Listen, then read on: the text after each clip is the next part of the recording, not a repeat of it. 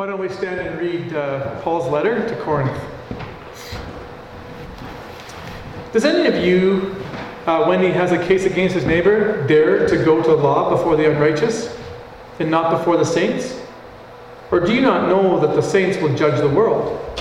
If the world is judged by you, are you not competent to constitute the smallest law courts? Do you not know that we will judge angels? How much more matters of this life?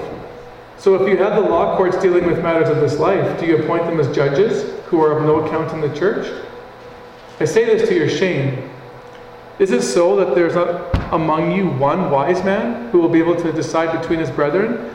But brother goes to law with brother, and that before unbelievers. Actually then, it's already a defeat for you that you have lawsuits with one another. Why not rather be wronged? Why not rather be defrauded?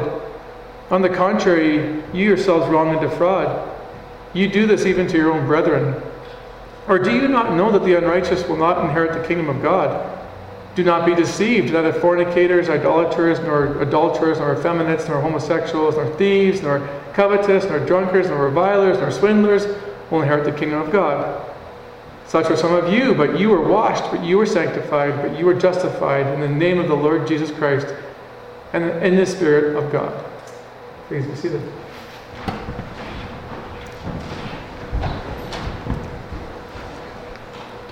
All right, how many, by the show of hands, have watched or are familiar with Judge Judy? Only one person will admit it, even if they have. Okay. Judge Judy was a show that I used to watch quite a bit a few years ago, and that show kind of entertained me because I found it very interesting. I used to enjoy the different characters that sort of came on there, and was sort of surprised by all the varying disputes that could happen and all the different ways that could occur within the world and family context and whatnot. And my favorite part of the show, to be honest, was just her demeanor.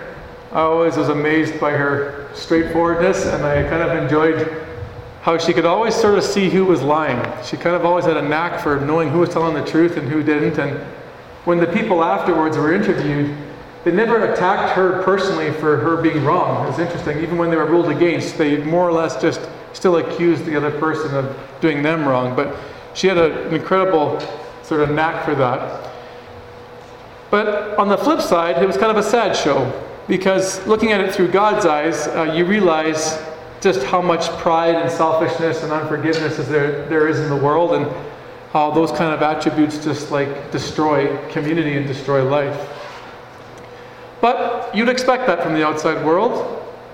That's kind of par for the course.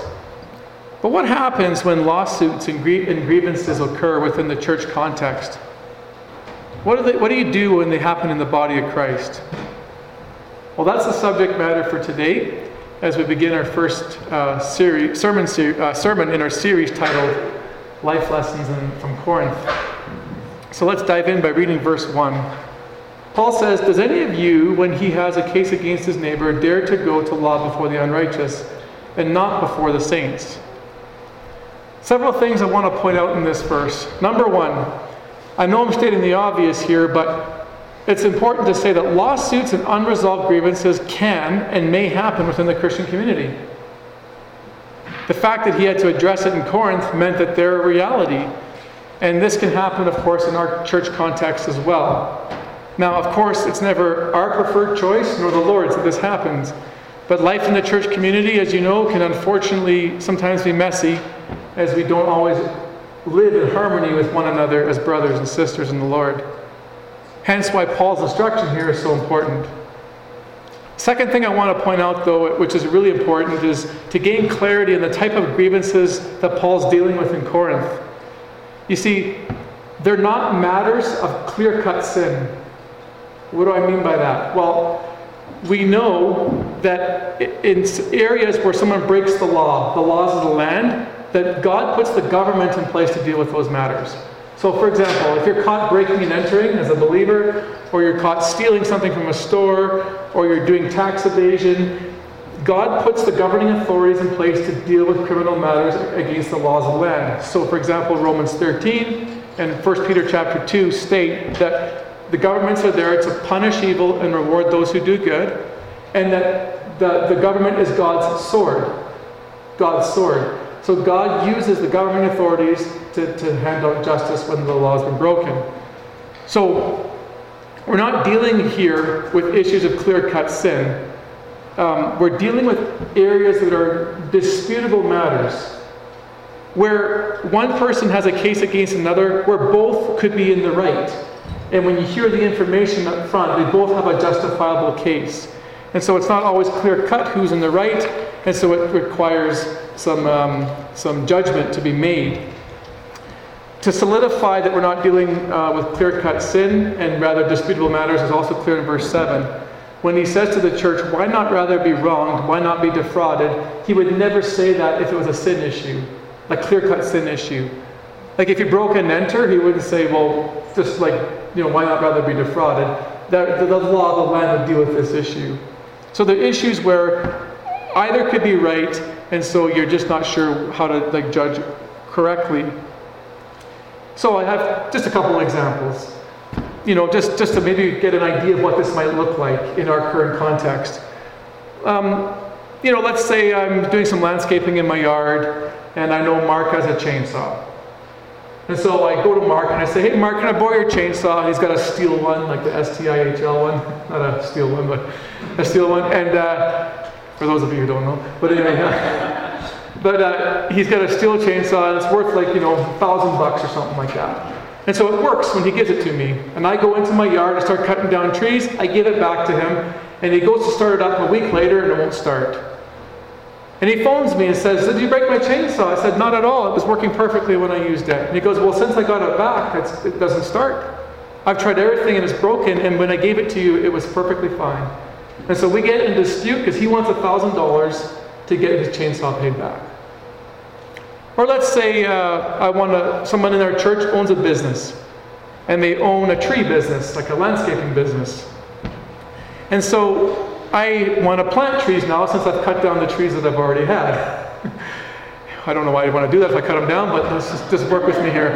But anyway, so I go and buy some trees, and I plant them. 2 weeks later, they all die. And so I go back to my Christian brother and sister and say, hey, those trees I bought from you and spent, $25,000 for or whatever, I went and paid for all those trees, and they're dead. And my fellow brother or sister would say, well, they were perfectly fine in my nursery. There was not a single issue with those trees. They've been in there, and I've had them for like 2 months, perfectly alive. You must have done something. And we end up in a dispute. So the question in that case is, who's right and who's wrong, and how do you judge these matters? Which leads to the third and most important point and observation in verse 1.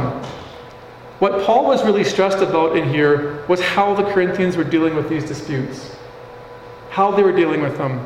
You see, the issue was they were not handling them within the Christian community.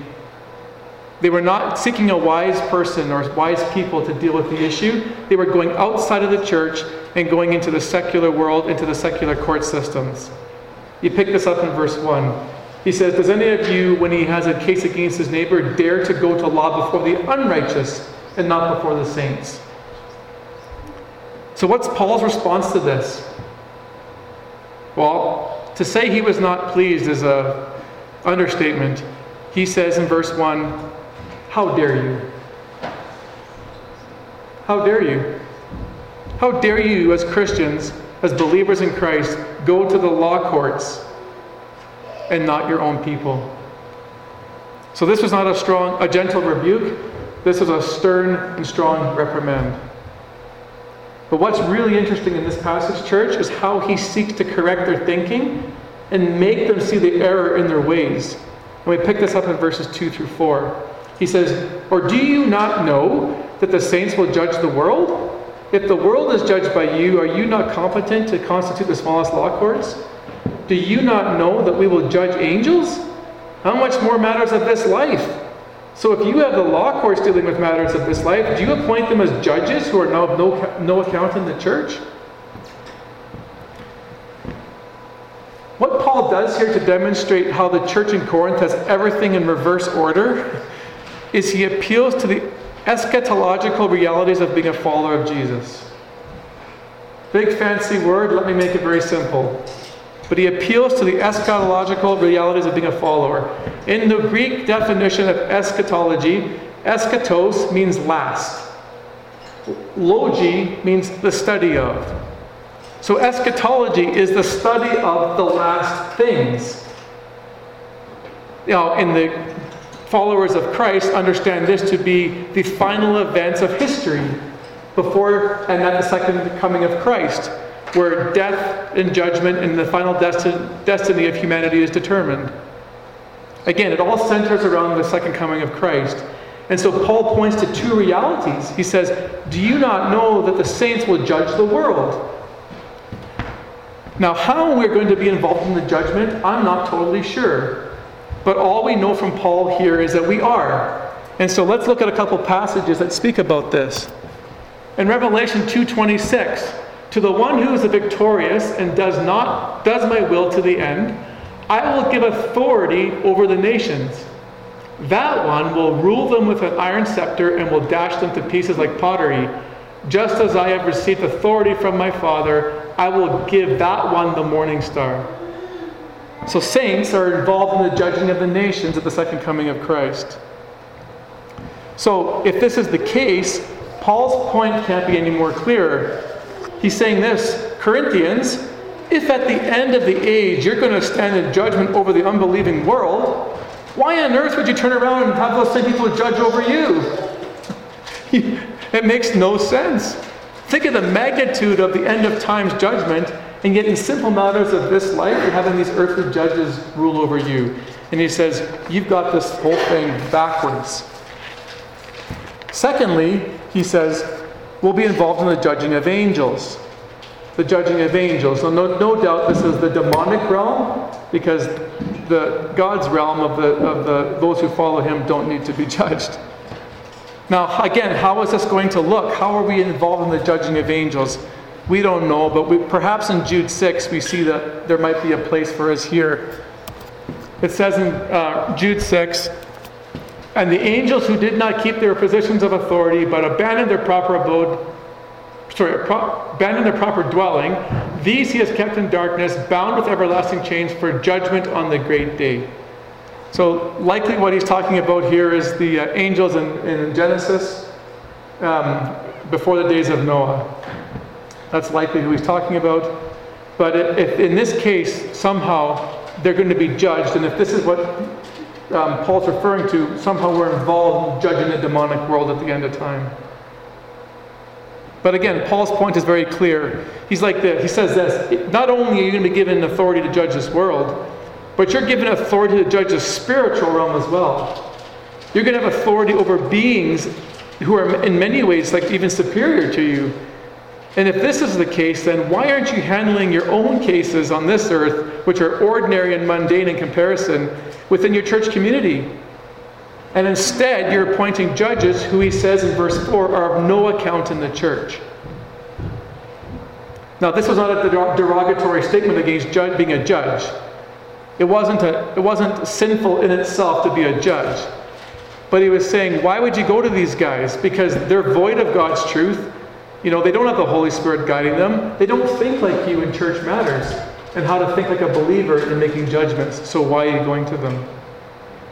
I like what Ben Witherington said. He's a professor from Asbury Seminary in Kentucky, who I was fortunate enough to meet one day a few years ago. And I had a one-on-one conversation with him, and he said this in his commentary. The Corinthian problem arose not just from bad ethics or social values, but from bad theology, which affected their worldly affairs and their decision-making.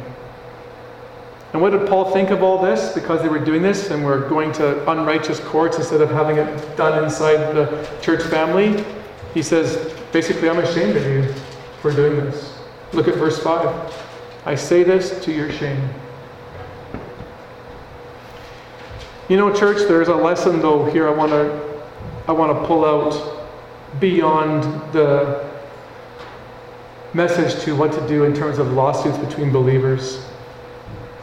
It's interesting that he says this, that to help you with life in this present age, think about the future judgments and how you're involved in that. I had the privilege of being your pastor, and that means being involved in your lives. And so I do get the occasional phone call or the occasional meeting when you share your heart with me. And what I've heard a lot in the last 15 months is, I'm scared, I'm hurting, I'm depressed, I keep crying, I don't know what to make of this world, it's a crazy place. And so it's bananas out there, and it's bringing you down.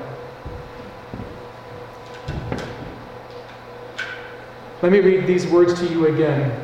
For those of you who wonder, what do I do with this unrighteous world? And what do I do with the people that seem to be set up against the people of God? How do I handle this? Listen to Paul's words very carefully. Do you not know that you will judge the world? And do you not know that you're going to judge angels? You stay the course. You persevere. You keep going. You follow the Lord. And one day you will take your seat in judgment over the very people that you're frustrated with right now. Amen. So let's get back to the text. Now, we've already said Paul thought this was shameful, the fact that they had gone this far. That's what he said. He says, this is to your shame that you've gone this way. But then he asks them a question. He says this in verse 5. Is it so that there is not among you one wise man who will be able to decide between his brethren? But brother goes to law with brother, and that before unbelievers. That before unbelievers. Now, every commentary I read in my preparation said this, that when Paul asked them, is there not one wise man among you, that it was meant in sarcasm. It was a sarcastic question, and they're designed to put it in their place. And the reason is because wisdom was something important to Corinth. In chapters 1 and 2, if you go to chapters 1 and 2 and circle every time you see the word wisdom, it comes up numerous times. And chapter 1 verse 22 is key. It says this, Jews ask for signs, Greeks search for wisdom. So wisdom is important to Corinth. It's a spiritual leg up if you're considered wise. Now, so when he asks the question, is there not one wise man among you? It was basically a slant against them to say, hey, you failed to settle disputes amongst yourselves and relied on secular courts. And you've forgotten your position in light of eternity in terms of who's judging who. And so basically Paul's doing this to basically say, how foolish you are, as opposed to being how wise. Now maybe this is the case, and Paul intended it to be fully sarcastic. And I can handle that. At the same time though, I do want to say this, that it was definitely rhetorical. It was definitely a rhetorical question. He did want a wise man to judge between them. Remember his problem in the first place? His problem was this. You have gone to the law courts that are secular and not to the Christian community. You haven't done this. If they'd gone to the Christian community, that would have been a better option, but they failed to do so. So he actually was saying that you should go to a wise man if you can't settle disputes on your own. So again, Paul was saying to have a wise man intervene was clearly the preferred choice of action over and above going to secular courts. And I'm grateful for being in this church because I know that when I've run into situations here, I've been able to seek counsel. I might share this with you later if need be, but I was involved in a kind of a litigation process with a non-Christian. It's a little bit different, but I was able to go to our men's group and say, hey, what do you think I should do based on the circumstances I'm facing? The counsel I was given was taken. I took their counsel, and it worked out awesome in my favor in terms of resolving peace and so on and so forth. So again, I'm grateful to Genesis House for the men that are here and how they help me through my issues. But Paul's biggest concern in verse 6 actually is that they're brothers taking brother to court before unbelievers. That's what he says in 6. The issue is brother goes to law with brother, and that before unbelievers. Now, Paul doesn't spell out why he's so stressed about this, but I think it's pretty safe to say that his biggest concern was their witness to the world. When we look at Paul's heart through all of his letters, what's his number one priority? The gospel message is preached, and that Christians are living in accordance with what Jesus taught. He cares about salvation and sanctification, all these things, all the time. So think about this now, okay? So let's practically play this out.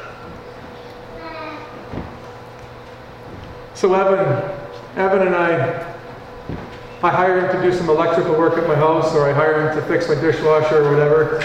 Now he's changed jobs.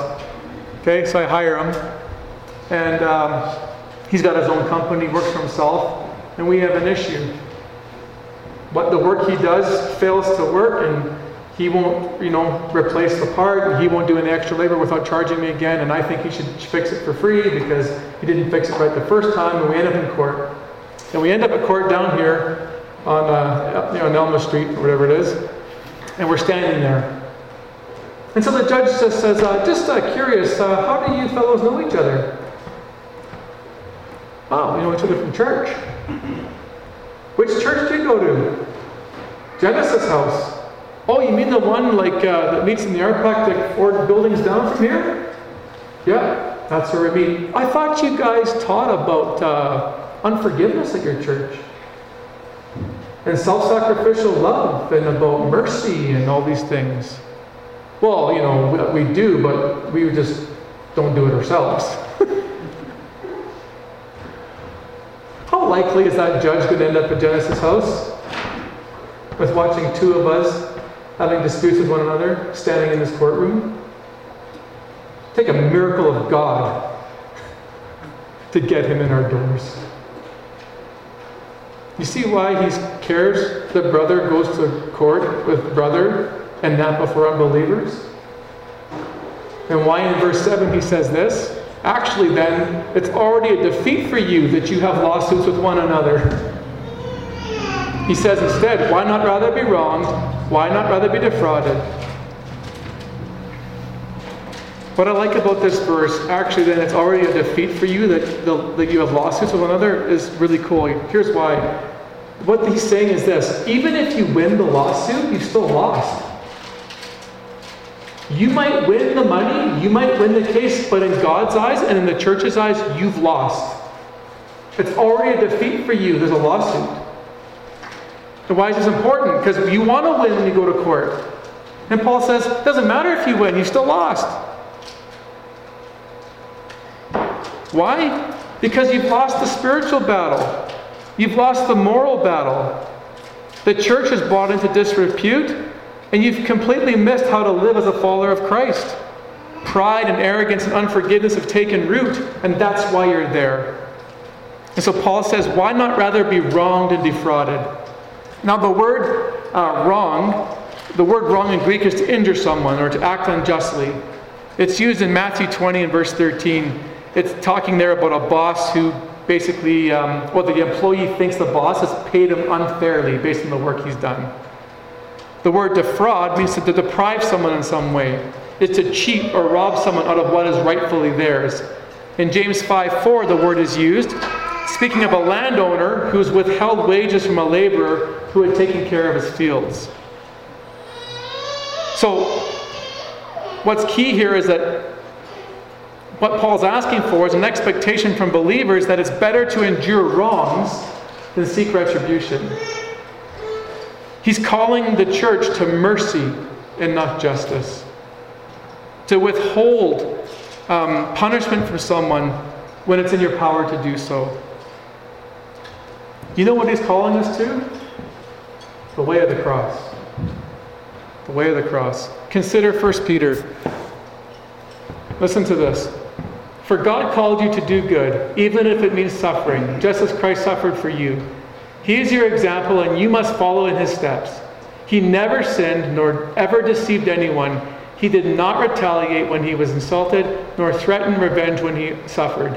He left his case in the hands of God, who always judges fairly. I could imagine someone saying in the Corinthian church, just like they would in our church, yeah, but all the yeah buts come out of the forest. Yeah, but you don't know what he did to me. Yeah, but you don't know how much he cost me and set me back financially. Yeah, but you don't know the stress that's been on my family and how many sleepless nights I have. And Paul says, why not rather be wronged? Why not rather be defrauded? Because that's exactly what happened to your Savior on account of you. You know what this means, church? In a world full of where your rights are supposed to be met and matter, he's saying, you give up your right. You give up your rights. You give up your rights for self-protection. You give up your rights for self-gain. Self-gain. I want to read from Gordon Fee, phenomenal Bible teacher, professor at Regent College. I think he's retired now. You know how I went back to eschatology being a shaper of how to handle like judgment in a church versus secular courts? He speaks about eschatology again, shaping how we live in this world of our rights and our freedoms. Listen to the power of his words. He's speaking about Paul's comment, why not rather be wrong, why not rather be defrauded? He says this, the difficulties with our hearing this text are related primarily to our general lack of a biblical understanding, especially in terms of the essential eschatological framework of our existence as the people of the future who are to be totally conditioned by that future as we live in this present. Therefore, our priorities tend to be warped toward the values of this age rather than the age to come. Here we have great need of deep reformation. Most legal actions on the part of Christians are predicated on rights and the pursuit of property in this present age. Until our thinking is genuinely overhauled on these matters, our approach to the text will be one of neglect. That's so good. The reason why you want your rights always met and you won't be wronged and you won't be defrauded is because you're focused on this life and this world. Jesus left that in the hands of God, who always judges fairly.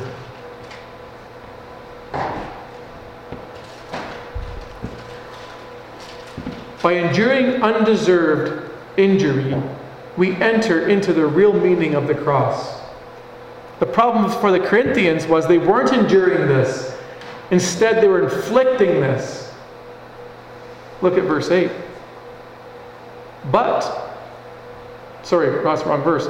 Verse 8, on the contrary, you yourselves wrong and defraud. You do this even to your own brethren. So Paul has to give them a warning. Verse 9, or do you not know that the unrighteous will not inherit the kingdom of God? Do not be deceived, neither fornicators, nor idolaters, nor effeminates, nor homosexuals, nor thieves, nor covetous, nor drunkards, nor revilers, nor swindlers will inherit the kingdom of God. You need to be a trumpet player to get that out in one blow. Okay, here's what's important about this. He's linking verse 9 with what he said in verse 8.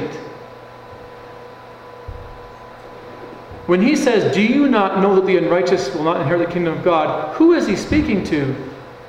The Corinthians in verse 8. This is acting as a warning. If you continue down this path, Corinthians, if you continue, do you not know that you will not inherit the kingdom of God? Look at what Fee says again. This is brilliant. He says it better than me. Paul's point in all this is to warn the saints, not only the man who has wronged his brother, but the whole community, that if they persist in the same evils as the unrighteous, they are in the same danger of not inheriting the kingdom. Some theologies have great difficulties with such warnings. I know they do, because I have had many debates, and I used to be one of these guys who was, the truth of God's word changed me. implying that they are essentially hypothetical since God's children cannot be disinherited. But such a theology fails to take seriously the genuine tension of texts like this one. By persisting in the same behavior as those already destined for judgment, they are placing themselves in the very real danger of the same judgment. If this is not so, then the warning is really no warning at all.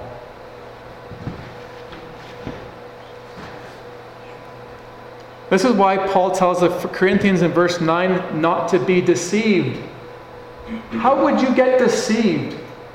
How would you get deceived? The only way you would get deceived is that you think that because you started by faith in Christ, and by His work or by His righteousness alone, that would give you a license to live how you want. And Paul says, you've missed the gospel. You don't abandon Christ in terms of how you live and live for yourself. You live for how He teaches you and how He wants you to live, as a love expression for what He does. So salvation starts with the works of Christ, but you have a role to play in whether you persevere to the end or not. This speaks volumes to our churches today in North America that think that their child prayed a sinner's prayer at 5 years old and they're good with God, and they're living totally contrary to His ways. Or why they think baptism is necessary to help someone get saved. They make salvation into a formula, a one-time event. That's not the way the New Testament teaches salvation. Paul says how you live matters. Now, some get very uncomfortable and say, well, you saying if I sin once or twice, I'm out? Not at all. A couple observations from the text make this clear. Look at how he uses the plural form of the words. He doesn't say, if you fornicated once, you're out. If you were an idolater once, you're out. He says fornicators, idolaters, adulterers, plural, plural, plural. This is what they're practicing. They're known for this. Galatians 5 and 6 in the same text say the exact same thing. Those who practice such things will not inherit the kingdom. He's speaking to the Christian church here, not the unbelievers. This is so important. That's how you get deceived. Because you think you're good with God and you're walking in danger with Him. But why would someone practice this in the first place? Why would someone abandon the Lord and His commands? Well, why would this be an issue for the Lord? How do we live matter? Well, it's because the way we live reveals what we truly think about Jesus Christ. Dennis Kinlaw, another professor I got to meet in Asbury Seminary just when I was visiting there, said this: we change our lives to match the person we love. If you love your children, you change your life to try to accommodate their desires. If you love your wife, you seek to meet her interests on her terms. If you love your husband, you seek to meet his interests on his terms. If you love Jesus, you try to match Him in terms of what He likes and what He loves. This is why Jesus Himself said in John 14:23, if you love me, you will obey my teachings. You match yourself to the one you love. To embrace patterns of sin demonstrates that in these areas of life you don't love Christ. Now, here's what's cool. When Paul gave this warning, he was not saying to the Corinthians, you're not in good standing with God, you're not Christians. He was simply saying this: if you continue down this pathway, you're in danger. But he didn't write them off. Proof? Verse 11. Such were some of you, but you were washed, but you were sanctified, but you were justified in the name of the Lord Jesus Christ and in the Spirit of our God. He doesn't leave them in a state of hopelessness, but one of encouragement. And he uses 3 words to describe their spiritual state. He says this: you were washed, you were sanctified, you were justified. What he's doing is reminding them of their current spiritual status in Christ. So if the Corinthians were to die that morning, in this state, in God's mercy, they would go to glory. Because he says, you were them.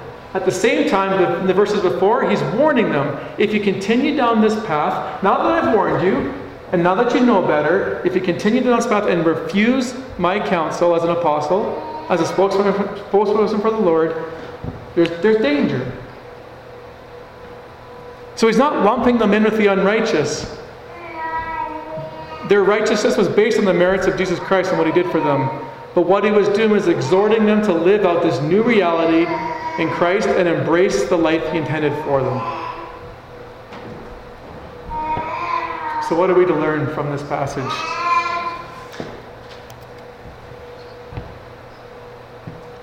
Without, stating the obvious, lawsuits and unresolved grievances can and may happen within the church family.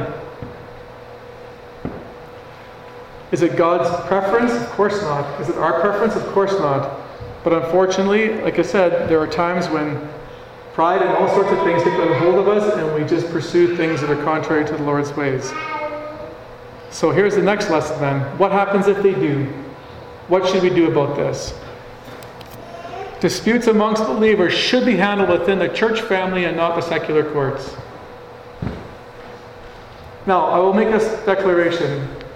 Paul does not talk about what to do when a secular person goes to court with a Christian, or when two secular people go to court, because this is not his focus. He's dealing with an in-house matter. But there are principles, I think, that we could still apply to how we deal with these situations if that were to happen to us. I was potentially almost taken to court by a non-believer a few years ago in my gym. The principles would still apply in many cases. But Paul's clear. He doesn't want to get to this point. But if they do, you're to bring them before wise counsel in verse 5. And of course, why it matters? Because our witness and testimony is critical. Bevan and I stand in court in front of an unbelieving judge. That's no credibility to that judge. Handle them in church where we can look at people through Christ's eyes. Third lesson. Enduring wrong instead of seeking justice is to be to the Christian preferred course of action. Enduring wrong instead of seeking justice is to be the believer's preferred course of action. Get rid of the yeah but list. Extend mercy, not seek justice. Follow in the pattern of the Lord. And what he did for you and me. 4, I like this one. Our future hope, eschatology, should shape our present reality in the way we live out our faith in Christ. The way to get them to see the ridiculousness of them going to secular courts was to say, do you not know you're going to judge angels? Do you not know you're going to judge the world? He made them look to the future to direct their decisions in this lifetime. Gordon Fee in his commentary did a great job too in terms of considering whether to be right or wronged. Or to be wronged or defrauded, I should say. He said, if you consider the future and not look at the present age, you won't have to have your needs and rights always met. You can bypass those for the sake of the gospel and walk in Christ's footsteps. And finally, believers who embrace patterns of sin are in danger of not inheriting the kingdom of God and should be warned. Now the cool thing about the Corinthians, there was a warning, but he didn't call them not followers of Christ. He just said, he says, you're washed, you're sanctified, you're still good with God, but do not take his grace for granted. Do not think you can continue in this appearance before the secular courts and play that game with God. You don't play that Russian roulette with him. To love him is just to obey his teachings right off the cuff. And you'll never end yourself up in trouble like this. Amen.